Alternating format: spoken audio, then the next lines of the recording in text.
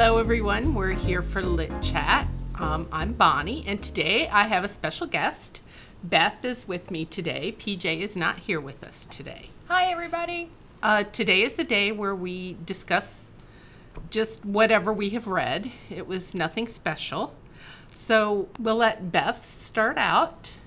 Okay, I'm going to talk about two things very briefly and a third thing not so briefly.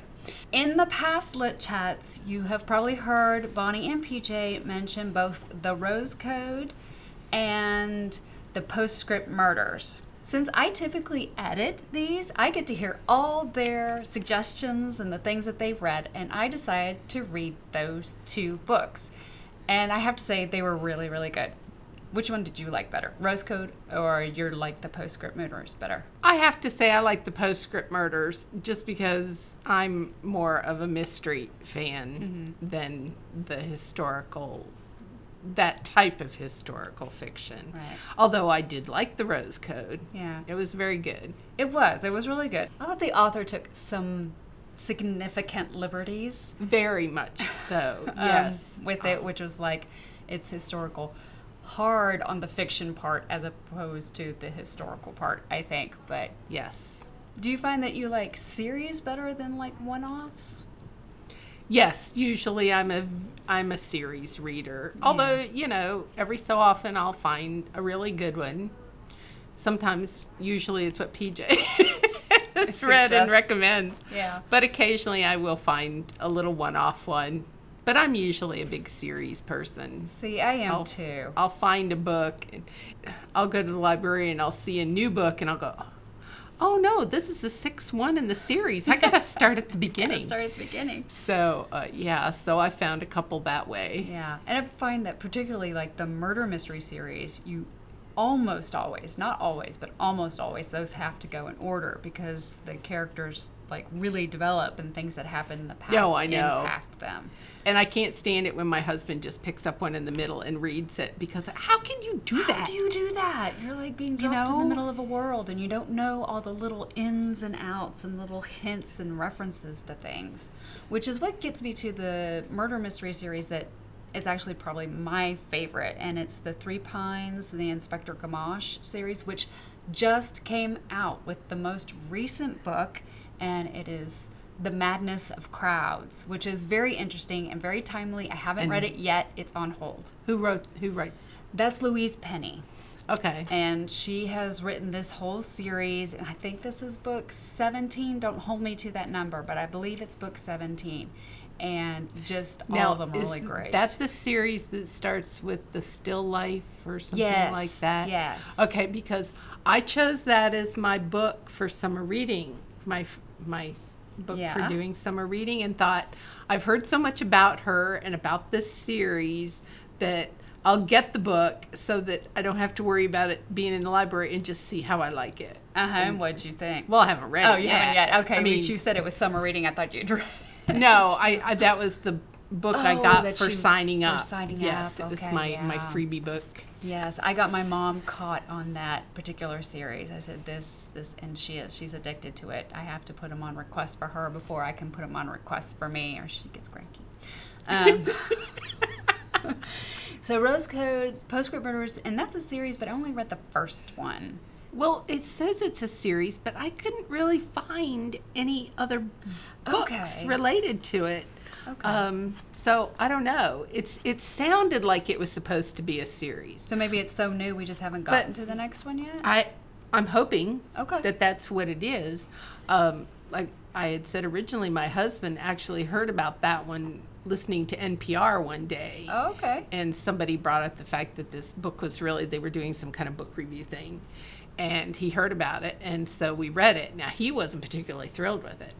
I liked it. I enjoyed it. I mean, It wasn't real deep. You didn't have to go real deep, but there was some... I really liked the characters. I thought everyone was fleshed out. There was no kind of just cardboard character there. They all had a life, and that life impacted their choices, which was really nice to run into, because sometimes you just get, oh, and this happened to this person, but then that never impacts their choices or how they live or how they interact with other people. There were some things in there that was like, well, you did that because you needed XYZ to happen, but we're okay with that because it worked in the end. So that one I read it and I really enjoyed. The one I'm going to talk a little bit longer about, even though we also just mentioned Louise Penny in that series and that being my favorite, but is I went to one I haven't read before, but I've heard about all my life, really. All Creatures Great and Small, which is James Herriot, and it's based on his life, but they had done a new PBS/BBC version of the book, and I just loved that because the series, it was just nice to watch something that you felt good through the whole thing. I mean, there were moments of tension and there were moments of anxiety, but it wasn't miserable, you know? Right. And it was just nice to spend time with these people, characters who are based on real people. So I decided I wanted to actually read the book. So that's what I'm working on now. And the stories are even more outrageous than the TV series has brought to light, but they are very well written. I mean, he has a real gift for building a scene. He did. I have owned that series. Oh, really? For a Okay. long time. And I think my daughter finally requested it and said, Mom, can I have this? Or can I take them home? So I may not actually have them in my possession right now. But yes, I've had that series. There's like 3 books. Right, yeah. And it's All Creatures Great and Small. And I forget. It's part of that whole phrase. That whole phrase. Yeah. And I think it's Bright biblical. and beautiful. Yeah. It's all things bright and beautiful. And then there's another one. But yeah. But yes. I'm they doing were, All Creatures Great and Small, and it's delightful, kind of fun, and those. And it's amazing what animals do. Oh goodness, yes. It's just fun to his interactions with the people as they interact with their animals is just, it can be absolutely hilarious. Absolutely. And you know, there are very small moments in my life that I actually spent time living on a farm, and I did not see everything that goes on in the book, but there are moments that I was like, oh, so that's what they were doing, because I was very young when I lived on the farm, and I didn't have really details, but watching it now, I'm like, oh, okay, I remember that. We moved to a farm when I was, I want to say 12, 13. Mm-hmm. We moved from the suburbs in Michigan to a farm in Virginia. Wow, that's an extreme. And we had nothing at first, but then my dad said, well, we have a farm, so we're going to get some calves, and we're going to raise calves. And then we ended up with a cow that we had to milk. And, we had dogs and cats, but yeah. You had to, yeah. We had a cow that had to be milked. Yeah. Ours was a beef cattle. Now, we didn't have chickens or anything like that. No. We just basically raised the beef cattle and sold them. Yeah. Yep. So those were my reads. And so what did you have for us today, Bonnie? Well, I was continuing some of the series and some of my authors that I've been reading. There is a series that I've been reading by Deanna Rayburn. She has 2 characters, Veronica Speedwell, who is a lepidopterist, which is a butterfly hunter, and Stoker, who is a kind of a disgraced lord. This takes place in Victorian England. Right.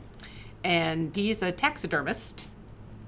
So they were they ended up getting thrown together in the first book. Mm-hmm. And it's kind of a romance that didn't really get romantic until the 4th book.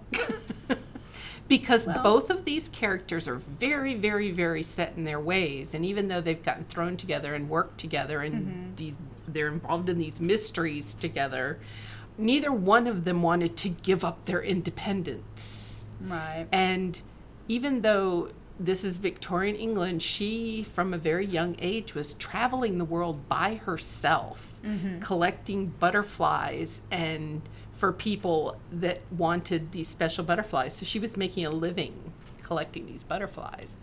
And she would have affairs on her trips, But her rule was I cannot have an affair with anyone in England. Right, because that would that's be just too close. too close to home. Right. And somebody might find out about it. Right. Now, I was telling PJ that they were getting close in book 4, and book 5, they sealed the deal. Gotcha. But it's like he's kind of on the verge of proposing, and she's like, don't you dare say those words, because I am just not interested in getting married. We can carry on, or we can just stop if you're going to be a little pain. too clingy. Yes.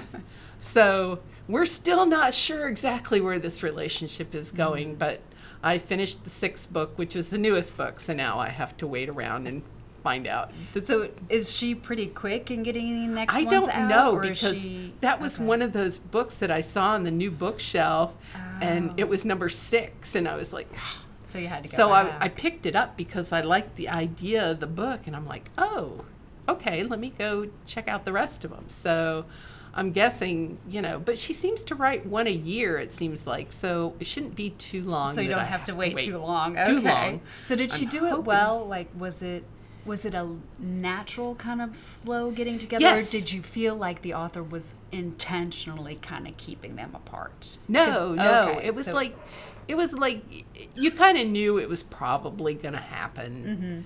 It's one of those things.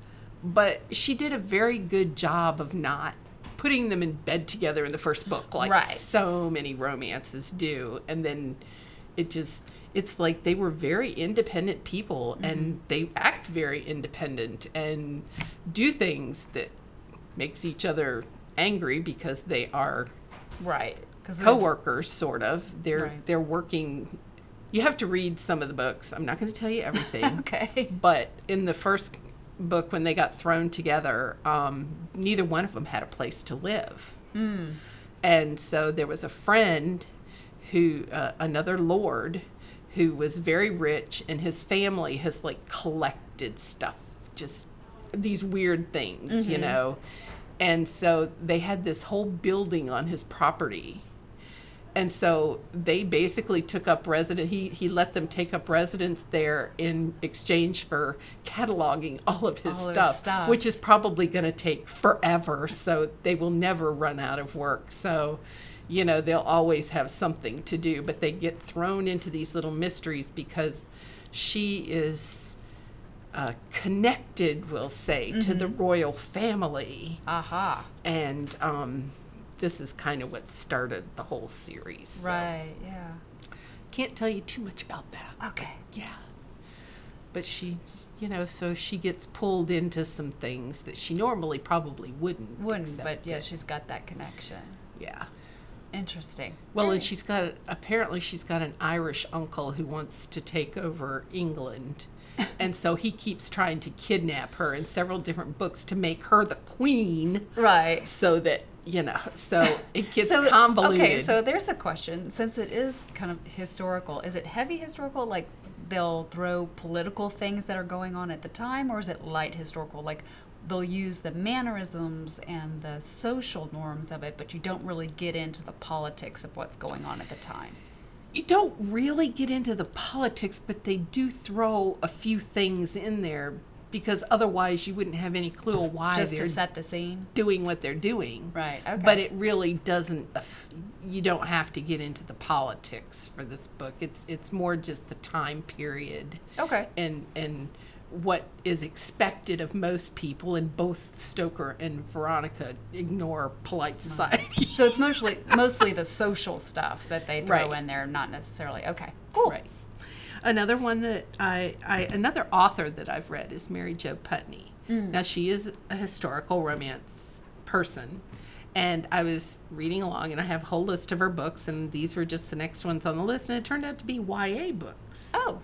It's a trilogy that she wrote, called, it's the Dark Mirror trilogy, but it's Dark Mirror, Dark Passage, Dark Destiny, but it starts late 1700s, where this lord walks into this bar or this community room, and apparently people believe in magic in this day and age.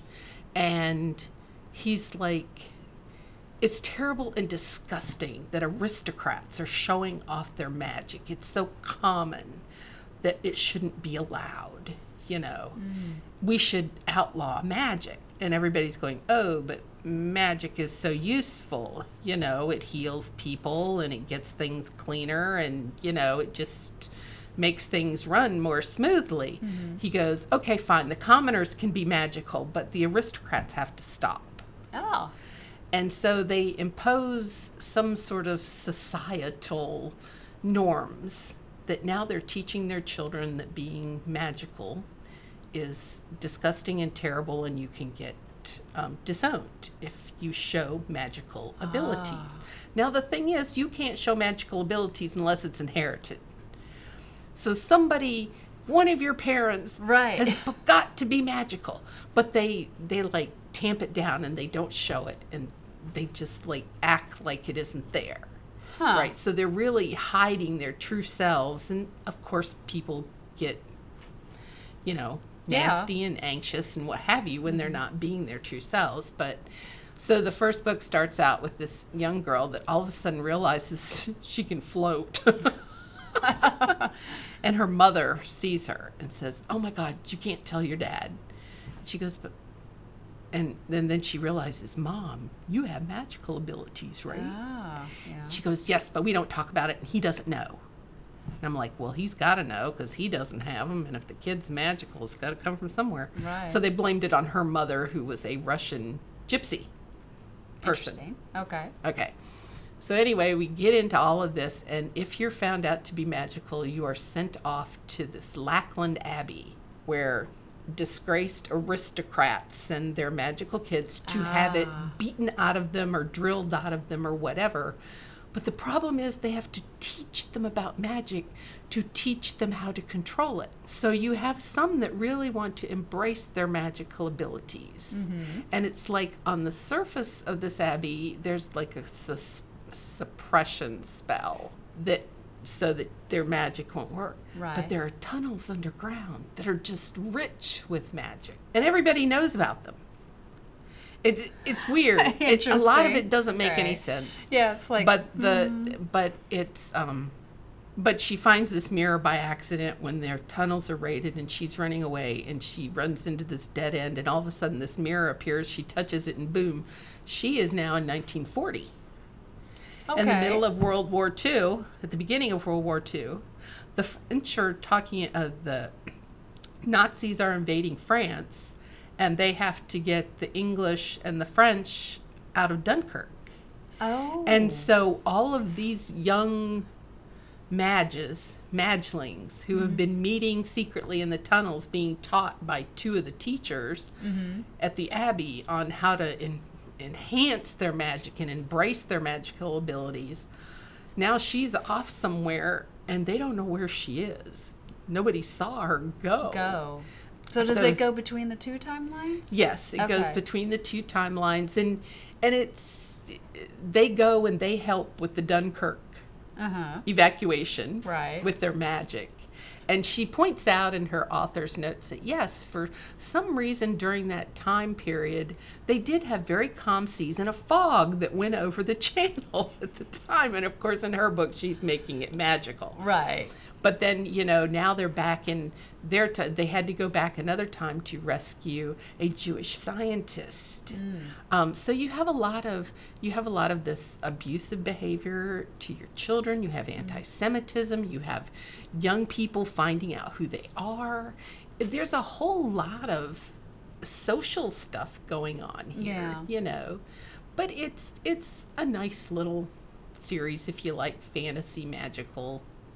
Well, and a lot of speculative fiction does that, is it examines current at the time social things that are happening or things that are happening in society that are impacting the world, and they are able to step it a little off a few degrees and examine it as a magical or in science fiction as, you know, some sort of scientific thing that impacts it, so that they can do those social discussions without actually, you know, addressing it head on. Well, and when they go to rescue this Jewish scientist, obviously they're magical. They've gotten into this whole, castle in France using magic. Right. And he's like, how did you get in here? And they're like, you're not going to believe this because you're a scientist, but this is what happened. And so they showed him a few things, He's going, okay. And so, but he won't go with them because the families are being held. So unless they can rescue everybody, which they managed to do, of course. Spoiler alert.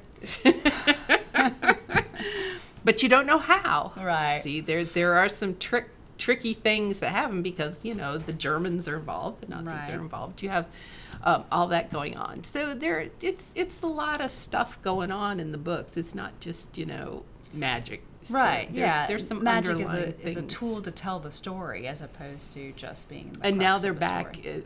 in their time, and Napoleon is getting ready to invade England, or is trying to invade England. And she's using some historical things again to make them seem magical. Right. But it was stuff like storms just coming up out of the blue, because the weather mages made the storms. Yeah, obviously. But, those mages, I tell you, they just messing with weather all the time. But so they're pretty good. And then the last one was Joanna Carl writes a Chocoholic series. Sounds like my kind of series. It takes place in Michigan, which I like because I was raised in Michigan. And it's this little resort town on Lake Michigan. And they have she and her Aunt Nettie, which is wild because my grandmother's name was Nettie. Wow. And called her Nettie. A lot of connections. And they have this chocolate shop that her aunt and uncle built from the ground up. They actually went to Amsterdam and learned how to make chocolate. And so they have this very exclusive shop, and it's a little murder mystery type thing, that gets but you have these chocolate trivia things all through the book, which are kind of neat. That is kind of fun. And the books are just fun little books, not really a lot to think about, Those are sometimes that's what you need. You just want to be on a journey with somebody and not feel like you have to examine your entire life about She it. uses funny titles, like the latest one is Chocolate Raccoon Rigmarole. And she's had chocolate shark shenanigans, where it's what's happening in the book, and for some reason the chocolate shop makes the shape of the characters and to be given away or whatever. So it's kind of neat. It's all tied in. So since it's in Michigan, are they using a lot of spots there that you recognize? Yes, that really happens and everything. Is she accurate? Pretty much, from what she's used. Obviously, her little town is a fictional town, but just where it's located and all, it could be any little resort town along Lake Michigan. So yeah. Because that's always one of my favorite things is when people will set something in an area that perhaps they don't know as well, and they're saying, and then you go this way, and you're like, no, that's not the way you would go. You don't go there. No, that's not what happens when you're trying to get that way. But that's good. So yay. Nice read. So that's all I've got. So next month, we are doing the Gulf Coast Reads book, which is The House in the Cerulean Sea by T.J. Klune. Now, it is science fiction, and I know a lot of you don't prefer science fiction. Neither PJ or I are big science fiction fans either, but we're going to try this, and we're going to see what it's about, because it was chosen for a reason, so we're going to try to find the reason. Sounds like a good hunt. So next month is our Gulf Coast Read, The House in the Cerulean Sea. Be sure to put the item on hold. There should be multiple copies in the system. Do requests online, or you can give us a call and we'll put a request in for you. Well, thank you, Beth, for sitting in for us today. Thanks for having me. It was fun. And we will talk to you all next month. Bye. Bye.